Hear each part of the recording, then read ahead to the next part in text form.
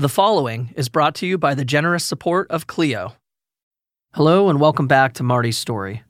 In part 1, my friend Marty Tankleff told us about his parents getting murdered when he was only 17. He instantly became a person of interest for law enforcement. Traumatized, exhausted, and under duress from a long interrogation, Marty was pressured into making a false confession while separated from his family.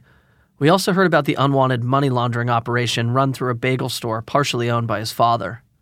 When Marty's father decided to cut ties with those business associates, it triggered a massive disagreement with entrenched criminal contacts who were believed to be the real killers. Marty would eventually be wrongfully convicted for their crime and sent to prison for at least 50 years. We now catch up with Marty behind bars, taking the advice of his cop friend as he begins fighting for his freedom. And as we'll soon hear, that early work was going to prove critical. I'm Michael Samanchik, and you're listening to part 2 of Marty's story on the California Innocence Project podcast, here on Legal Talk Network. Spent most of my life in prison, chasing a dream called justice. Chasing a dream, chasing a dream. Won't somebody please hear my plea? Won't somebody please set me free? Keep to yourself as much as possible. And that stuck with me for a long time. And it wasn't until my next state correctional facility that I met somebody who was a former cop who had his own problems. And he said, listen, Marty, he goes, the easiest thing the system can do is convict an innocent person. The hardest thing for them to do is admit a mistake was made and exonerate somebody. He said, spend your time in the law library and fight to get out. And I'll never forget, it's kind of one of those defining moments where I said, okay, like I have to understand the system better than the system understood itself. And I started spending as much time in the law library as I could, understanding the law, understanding how this could happen, kind of reviewing everything. So, in New York, there are several levels of appeals, and it was my first appeal, which everybody thought was a great appeal. 1990 was when I was convicted. 1993 was the first appeal. Had one of the best appellate lawyers in America, Mark Pomeranz, former U.S. attorney, just amazing lawyer. And my uncle Mike McClure in California, asked Mark Pomeranz, he goes, it's a 4-judge panel. What if it goes 2-2? And it was like, this doesn't happen. Criminal cases never happens in the second department. Lo and behold, what do you think happened in my case? It was 2-2, unbeknownst to anybody. A 5th judge who was brought on, who had true political connections to the Suffolk County DA's office. And when the decision came out, it was 3-2. What Marty is talking about here is a 4-judge review panel. The problem with having an even amount of judges is that you can have a deadlock in decision-making. When that happened here, the panel got another judge to participate. Unfortunately for Marty, that new judge affirmed the conviction. But the good news, 2 of the 5 judges believed Marty, and that would be an ember of hope that would keep his appeals going. The 2 dissenting judges voted to dismiss the indictment and set me free, and 3 voted to affirm the conviction. So everybody goes, how is that possible if they're all supposed to follow the same law? I go, I agree with you. I really do agree with you. But it was that moment everybody said, okay, you know what, this is a light. There's 2 judges who have reviewed this. They've been, there's exceptional people. So we just had faith that the system would work. But then all of a sudden, we appealed to the New York State Court of Appeals. Denied. And it was at that point that the appeal lawyers had expended over $1 million on their own working on the appeals that I actually had to find new counsel. And as weird as it sounds, is Jerry Sturman was sort of the saving grace because he had employed a girl by the name of Laura Teichman, who I went to high school with, who worked at the bagel store, who went on to law school, who wrote a paper about my case, who ended up interning at a firm in Washington, D.C., Miller, Cassidy, LaRocca, and Lewin. And she knew I was looking for lawyers, and this was 1994, 95. And she pitched my case to the firm. As a pro bono case. I think it was they wanted $7,500. Wow. And immense. Yeah, essentially pro bono. Yeah. And I remember, I've heard the stories now where, Steve Braga and Barry Pollock and the lawyers went to their committee listen, great case, easy facts, great law, tops 2 years we'll be working on the case. That wasn't the case. I want to highlight this part and give credit where credit is due. These lawyers who took Marty's case knew they were in for an expensive endeavor. Without their help, there is no way that Marty would be free today. He was very lucky to have a person like Laura looking out for him. And like most big projects that people take on, the actual amount of work and expense far exceeded what was planned. So a big thank you to all of those lawyers involved who helped free Marty, despite the long, winding path out. They went to the federal district court. We went up to the Circuit Court of Appeals. It gets remanded back down to the district court. The district court sends it back down to the state court. Now, at the state court, the judge's duty really was to assess the credibility of the prosecutor. There's just one problem. The judge's daughter worked in the DA's office in the same unit that was fighting to keep me in prison. Judge never disclosed it. Prosecutor's office never disclosed it. Remember what I said about Marty's case and things getting worse? This is definitely worse. The fact that a judge and their daughter's prosecutor's office are on the same case should have been disclosed under the rules of professional conduct. In this situation, both the judge and the prosecutor's office had a duty to bring this up. Neither one of them did, and that would have a huge impact on Marty's appeal for freedom. But when we finally got back down to the state court, my lawyers wanted to question some people. Judge said no. A few months later, when we actually found out about the relationship between the judge and the DA's office, we raised a stink about it. Nothing. After the Second Circuit's opinion saying that the state courts got it wrong, we went back to the appellate division, went back to the Court of Appeals. Everybody said no. It was at this point the lawyer said, okay, what's never been done? And what was never done was a real investigation. And they said, okay, Marty, we've got to be kind of forward-thinking, outside-the-box thinking and say, let's take a fresh look at it from an investigative standpoint. Up to this point, Marty has been stonewalled by multiple levels of the court system, and it must have been devastating. But the good news is his talented lawyers believe him and are sticking by his side. And now they're going to change tactics. And despite all the previous dark clouds, the legal tide is getting ready to ebb in Marty's favor. I remember reaching out to a lot of investigators, and some of them wanted a fortune of money because they knew the complexity of the case. And I settled on one investigator, and he said, listen, if you're innocent, hire me. If you're not, don't waste my time. I go, where do I sign? And it really just snowballed in a very favorable way going forward with his investigation.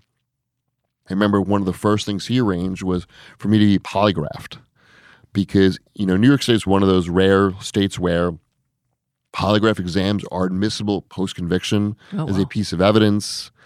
And it also helps.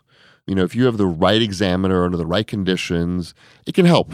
But what we did is that I was examined on 9/11.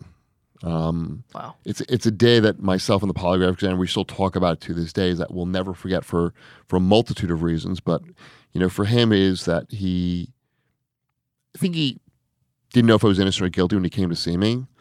He lost his brother-in-law that day. He lost a family member that day. But it was a day that he walked away saying, this kid's innocent as can be. Like, innocent as all hell. But I remember I was sitting in my prison cell. We were allowed TVs in our cells, and I remember seeing the towers get hit. I go into, the attorney visitor room. He and I were in that room for 3 hours. You come out, and everybody's watching TV, and we're like, what happened? And we learned that day.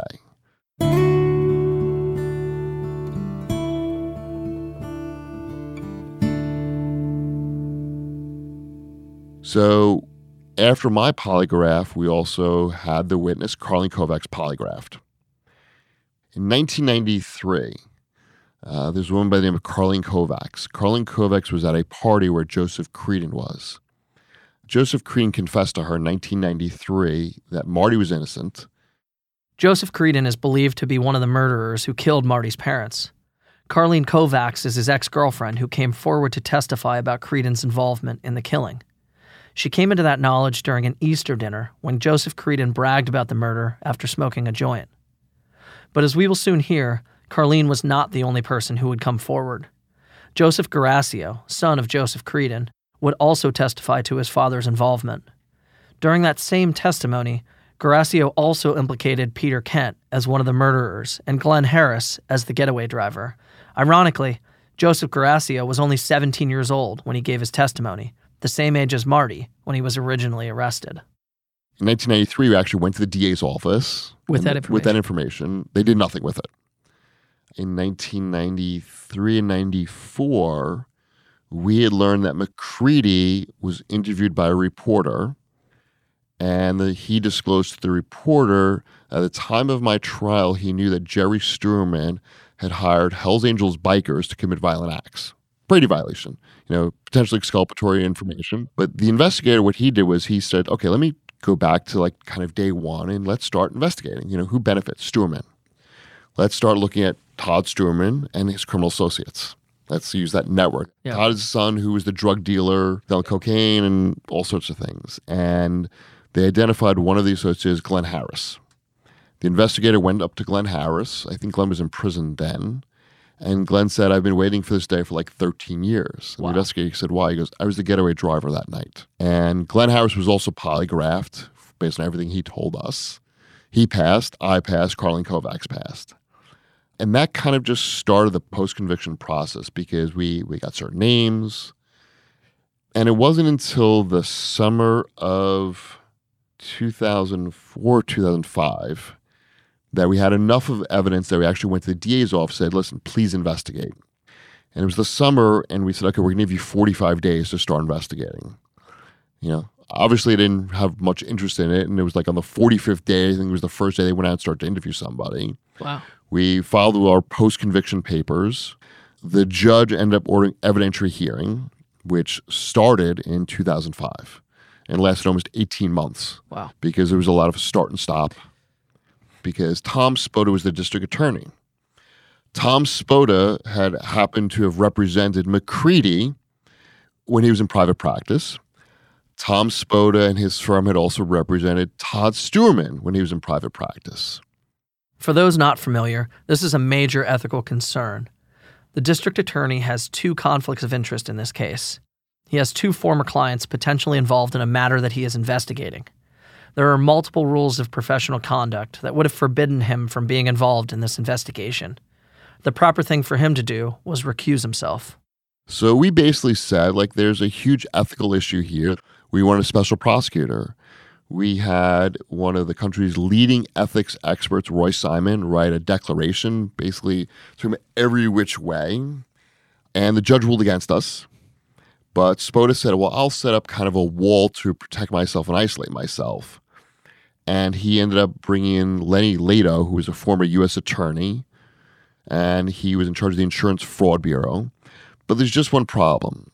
The investigator that they assigned in the DA's office was the only one in the office who used to work with none other than McCready. Wow. And yep, you guessed it.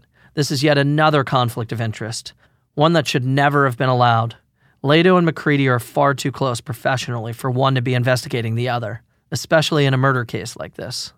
And, the DA's office did not do an investigation to really investigate. It was to attack people's credibility, to manipulate people. They went into prisons.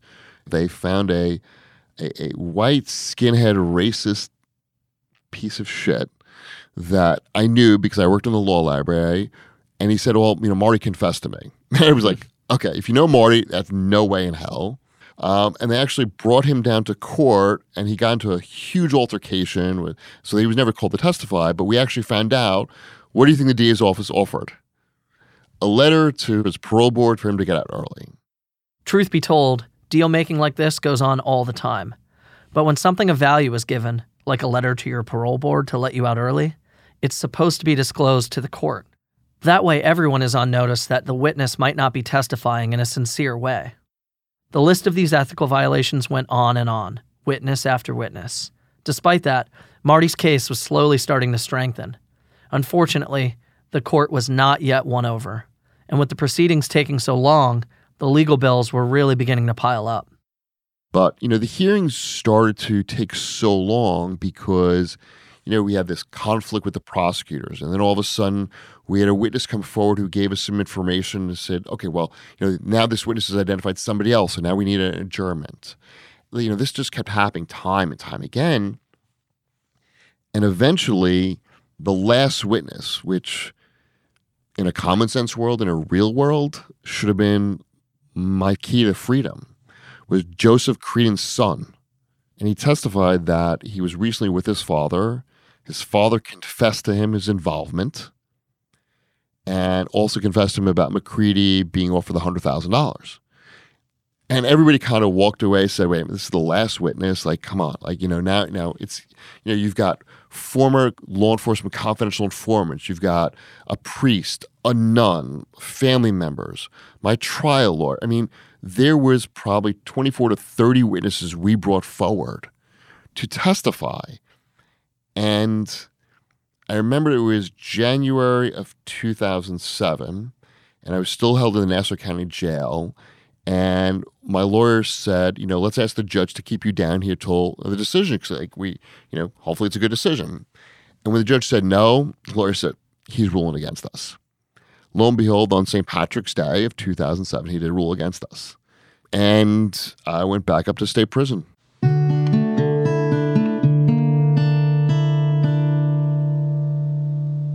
Despite the setbacks with the court, Marty was still very fortunate.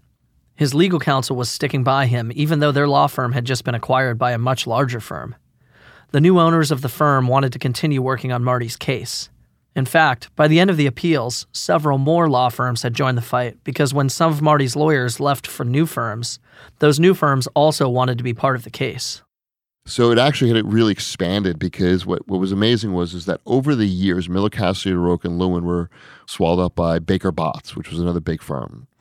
And as most of the lawyers that worked on my case always said, is like, we could leave the firm, but we never left the case.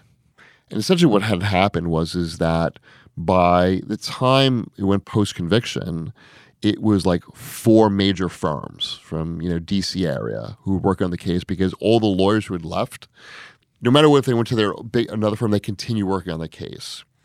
And it even grew even bigger than that because the law in New York had changed on depraved, indifference, and intentional. So the lawyers who did the original appeal, they jumped on board pro bono. They filed post-conviction papers on that issue as well because, we in 1990 we were right, and now we know we're right, so we want to come back. We believe Marty's innocent. So I had a number of attorneys, and my Long Island attorney was Bruce Barquette, who tried I say try because really what it was like a mini trial, the post-conviction hearings, him and Barry Pollock. And Barry was one of the D.C. lawyers who'd worked on my case for years. So 2007 was about seeking leave to appeal and filing the appeal briefs and the oral arguments, which I was not at. But, everybody who was there said it was probably one of the most incredible oral arguments that had ever taken place in Brooklyn because you had some of the best lawyers, and Brooklyn has like a main courtroom and this was a day where there was a main courtroom and there was an overflow courtroom. James Gandolfini came to support me there. Yes, you heard that right. Mr. Tony Soprano himself, James Gandolfini, the famous actor from the HBO series The Sopranos. Marty's case had hit the big time, and popular support continued to gather steam. But it was one of those days where I remember speaking to lawyers afterwards. They all walked away feeling absolutely amazing. But when the judges came out and they saw the briefs and the transcripts, and it was bookmarked and flagged, and the intensity of the questions, and I just remember it was like week after week waiting for a decision. Mm-hmm. And I remember it was the last week of the decisions couldn't come out, essentially. And I remember every day calling, because I was in Great Middle Correctional Facility. I worked in the law library. We had a phone in the law library. So my routine really was kind of like every morning, like around 10 o'clock I would call, and then the afternoon I would call. And I remember every day, still no decision, no decision, no decision. And finally on Friday, I think it was the 21st, December 21st, 2007, called home in the morning, still nothing. The afternoon was different. Got through to somebody, and they said, we won. It was one of those moments like, oh shit, like we won. And my answer was, what did we win? Right. I'm like, I have 3 appeals pending. Like, what? And she's like, I don't know. And I'm like, what do you, like, here I am in the law library kind of shaking. Like, what do you mean you don't know? Like, what do you mean you don't know? And it was like, finally I said, okay, I got to figure out, like, okay, who do I call next? Like, who's going to know? And I remember calling Bruce's office, and I spoke to the receptionist, Lenska, and she's like, I'm not supposed to tell you, but you won the big one. She's like, don't tell Bruce I told you. So she puts her through to Bruce, and he's like, we won the big one. And it was like one of those moments I was like, what'd you say, Bruce? He's like, pack your shit, you're coming home.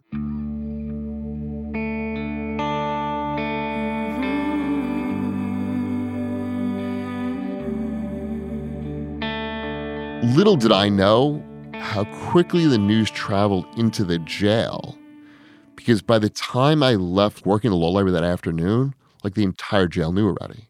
Wow. Like, because it had been on the news, my lawyers were calling into the jail to speak to me, kind of, other lawyers, because I spoke to Bruce, but Steve Braga was traveling.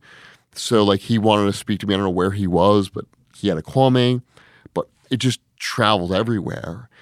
And I remember, there was just certain moments you vividly remember after that. And I remember like walking back to the cell block with one of my friends, Lou, and the officers looked at me like, Marty, do you want to lock in for the weekend? I'm like, no, I'm okay. He's like, but something could happen to you. And Lou says, they got to come through me first. I had so much respect there because I never treated anybody bad. All the guys were happy for me because like I was the guy in the law library who was always trying to help people. I remember I used to send letters out to hundreds of other lawyers, try to like get involved to, amicus briefs. But I remember like over the weekend kind of just saying, is this real? And I think it was Saturday where one of the officers like brought some newspapers to me, and there I was on the front cover. And that's kind of when it became real. Mm-hmm. Like that's when the reality set like, okay, this is real. But then I was like, okay, how long is this going to take? And I didn't know what was happening behind the scenes, but, one of the lawyers, I think it was Bruce, called Lato up and said, how quickly can we get Marty down? It's like, that could take a few weeks, maybe a few months. And Bruce was like, well, do you care if I call the sheriffs? And Bruce called the Suffolk County Sheriff and said, how quickly can you get Marty down? He's like, get me a court order. I'll have him down here in like 24 to 48 hours. Wow. So lo and behold, Bruce got a court order. I was brought down on December 26th. And I'll never forget getting processed out of the state facility where, there's a lot of congratulations. And I remember one of the corrections officers that worked there took my ID card. He's like, one day I'm going to sell this on eBay. Now, like, I didn't really know what eBay was back then, but I'm like, okay, sure, whatever. And the car ride down seemed like the longest car ride ever because, it's like a 4.5 hour ride, but it was just, everything felt in slow motion. Because it was like, okay, is this real? But it was like everywhere we went, like I was just observing like the trees, the animals, the smells. I'm like, okay, like the stench of prison is not here. Like, okay, this is happening. Get down to the Suffolk County Jail, press is there, get processed in, still not believing it's real. Finally, the next morning, I get brought to court, get brought into the courtroom, and it became real. The judge said, the conviction's been reversed. You're being released on $1 million bail. And I remember hearing like being released on $1 million bail, but all of a sudden like the court put the handcuffs back on me. I'm kind of like, wait a minute, didn't you just say I could be free? Like I got brought back into the bullpens, and I didn't really know what was going on back then because there's just the chaos of everything and kind of. But what had happened was that technically, even if you get on bail, you're supposed to go back to the county jail, get processed out through the county jail. But Bruce was like, Marty has no property. Like the judges just released him. Like, just figure this out. Yeah. Lo and behold, they figured it out. I got brought out through the court officer's kind of back entrance, and we're outside, and sunny day, and like everything just, your auditory senses, I think it was just complete overload. I just want to get that feeling of freedom, like kind of fresh air. Marty's case still had a little while to go. It was certainly good news that he was going to be released on bail, but the state was not quite finished with him yet.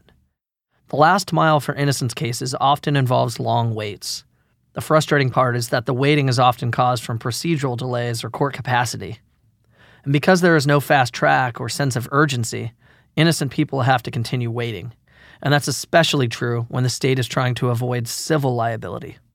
And I'll never forget, there's a gas station / like deli right near the courthouse. That during my post-conviction hearings, a lot of times the officers would stop by, get me a cup of coffee and a bagel. And I told my family, I said, stop here. I want to get a cup of coffee and a bagel. And they're like, why? Because I said, it'll be the last time I'll ever have a cup of coffee and bagel at this place. But it was far from over at that point. A few weeks later, we found out now all of a sudden the Attorney General's investigating it, which really took a different turn. But it was thankfully that summer, the Attorney General, after their investigation, they announced they moved that they were dismissing the case against me completely.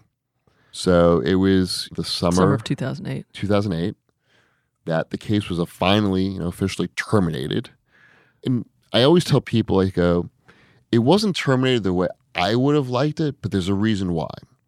In New York State, if you were wrongfully convicted and you sue the state is represented by the Attorney General's office.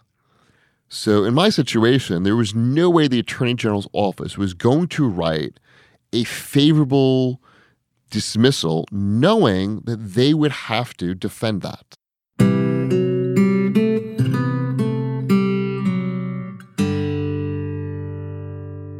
One of the great things about Marty is his resilience. A lot of people would have been debilitated by anger or despair. Imagine how demoralizing it must have been. Your parents are killed by criminals and you get blamed for it. You desperately need help, but law enforcement prosecutes you, and some members of your family abandon you.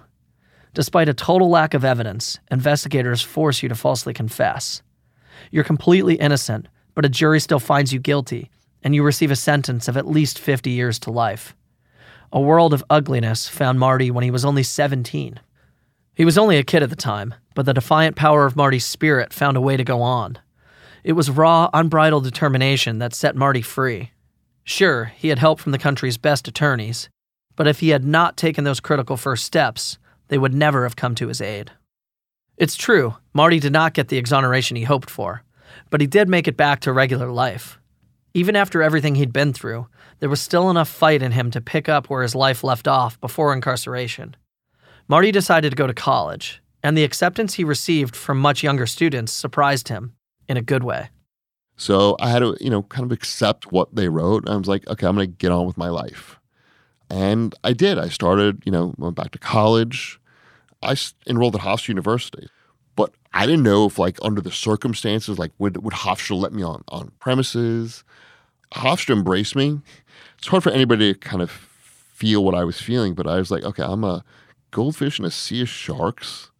I'm not going to survive this. I remember just about every class I took that first semester back. I had an associate's degree. I went to college in prison, so I knew kind of what college, but not on a college campus with kids. And right. For the first several weeks, maybe even months, I always took the seat closest to the door. Mm-hmm. Didn't want to take my jacket off. Because I always was kind of wondering, okay, who knows who I am? Do they care? Are they whispering behind me? Mm-hmm. And all of a sudden, there was one day I remember I'm at lunch with one of the girls I was in class with, and she goes, "Can you get me an interview with Barry Scheck?" Out of the blue, I'm like, why would you think that? She's like, "Oh, I know who you are, Marty. I don't care." I was like, "Oh, okay." I'm like, I think I can. He is one of my lawyers. I think I can get you an interview. But it was at that moment, kind of that ice and that shell broke, because I realized, oh my God, there's a lot of people who know who I am. They believe me, but they just didn't want it that to affect me having that kind of college experience. I remember kind of one of the best moments was one of the foreign language professors were like, "Do you want to do a semester abroad?" And I'm thinking oh, hell yeah, who wouldn't want to do it? They're like, okay, I've been in prison 18 years, so I picked Venice, Italy. And I was scheduled to leave January of 2009, but I couldn't get a passport because the passport agency thought I still had a criminal conviction. Mm-hmm. And I remember somebody in my defense team said, imagine, a year ago, we were trying to get Marty out of prison, serving 50 years to life, and a year later, we're trying to get him out of the country. Right. Lo and behold, the passport thing worked out. I went to Venice, Italy. Great time.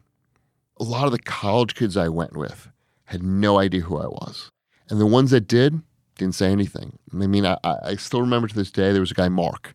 Mark was one of the older ones who was 25. He said, Marty, he goes, what happened? Did you run out of money in life? Did something happen? You couldn't go to college? I was like, yeah, Mark, it was something like that. There were some obstacles along the way. Oh my gosh. And it wasn't, this is even funny, because all of a sudden, it was 6 months later, I appeared on the Oprah Winfrey Show, and I get an email. He goes, yeah, now I understand why you went to college later on in life. And we've stayed in touch ever since. Right, sure. But, going to Venice was just one of those things where I took a college class, and I remember I was one of the college guys.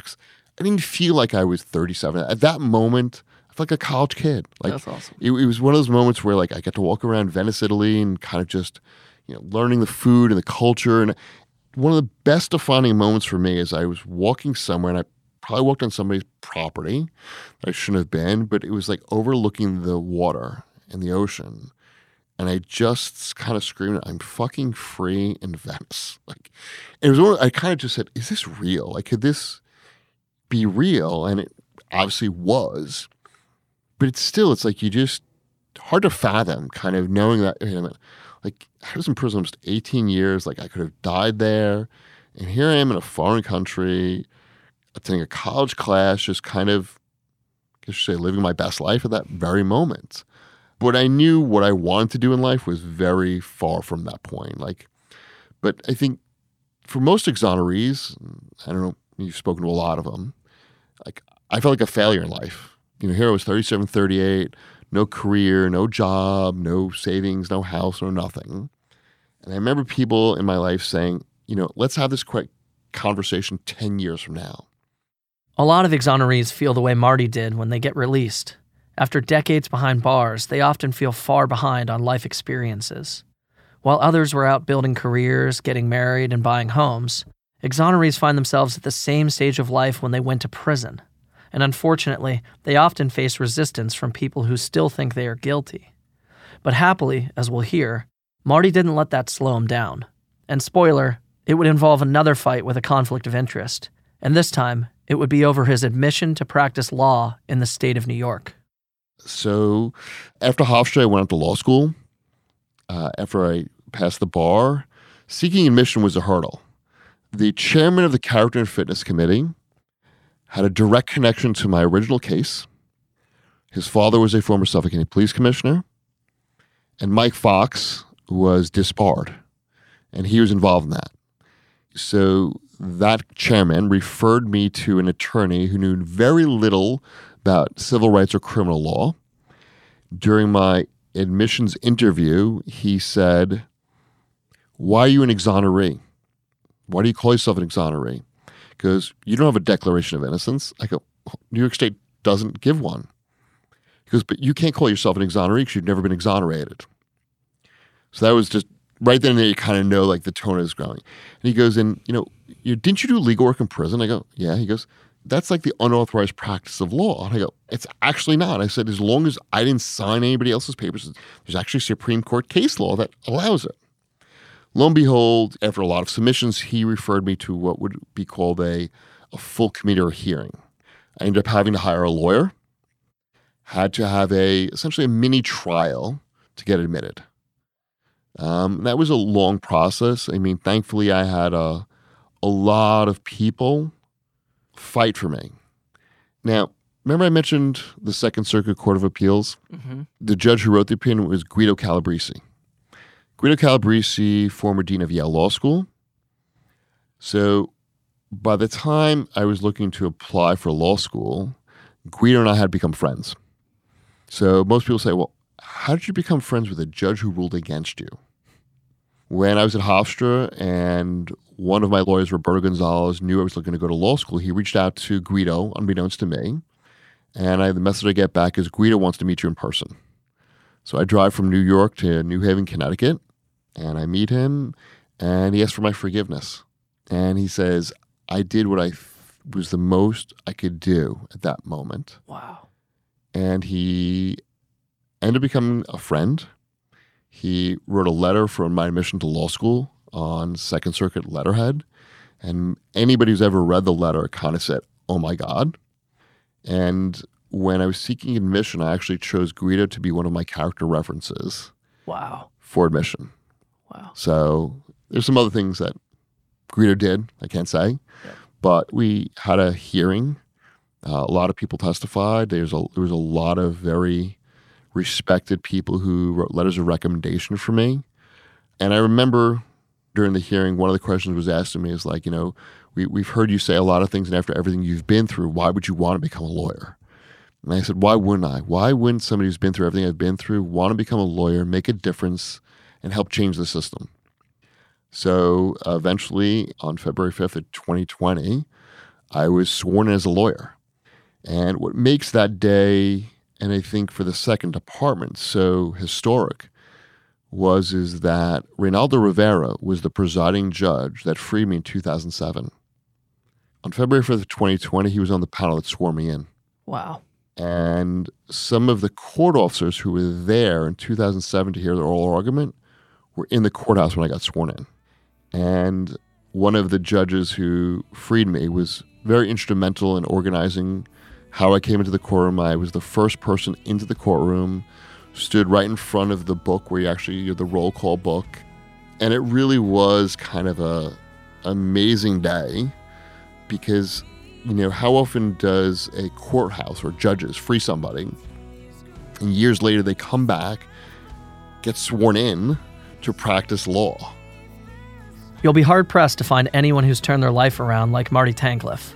From being arrested at the age of 17 and wrongfully incarcerated for nearly 2 decades, to winning his freedom and becoming a lawyer in one of the most difficult bar states in the country, Marty has proven his mettle. His story inspires us all to never give up and always try our best.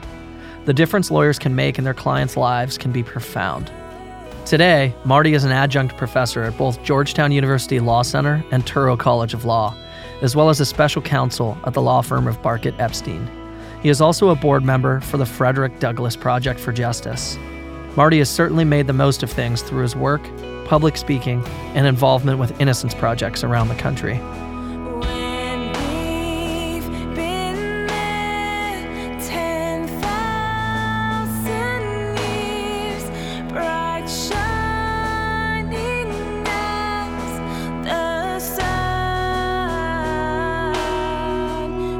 Thank you for listening. We hope you enjoyed Marty's story. Produced and written by Lawrence Coletti. Audio engineering by Adam Lockwood.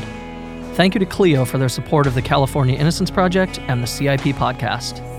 Special contribution of music and sound elements by real-life exoneree William Michael Dillon. You can find his catalog of work at frameddillon.com. That's framed, DILLON.com. We'll see you next time. Until then, I'm your host, Michael Samanchik, and you've been listening to the California Innocence Project podcast, here on Legal Talk Network.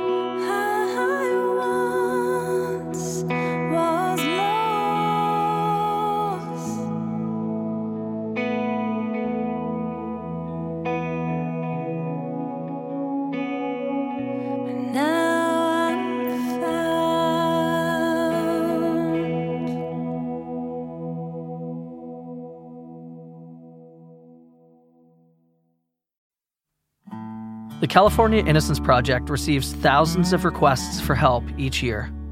This once meant hundreds of document boxes occupying our entire office.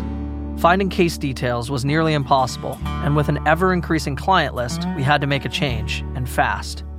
After researching our options, we found the perfect solution in Clio and have never looked back. In a matter of weeks, we moved all our files securely to Clio. In addition to reclaiming office space, Clio enhanced our ability to swiftly locate and update client files, as well as effectively collaborate as a team. See how Clio can help your team accomplish its mission by going to Clio.com. That's CLIO.com.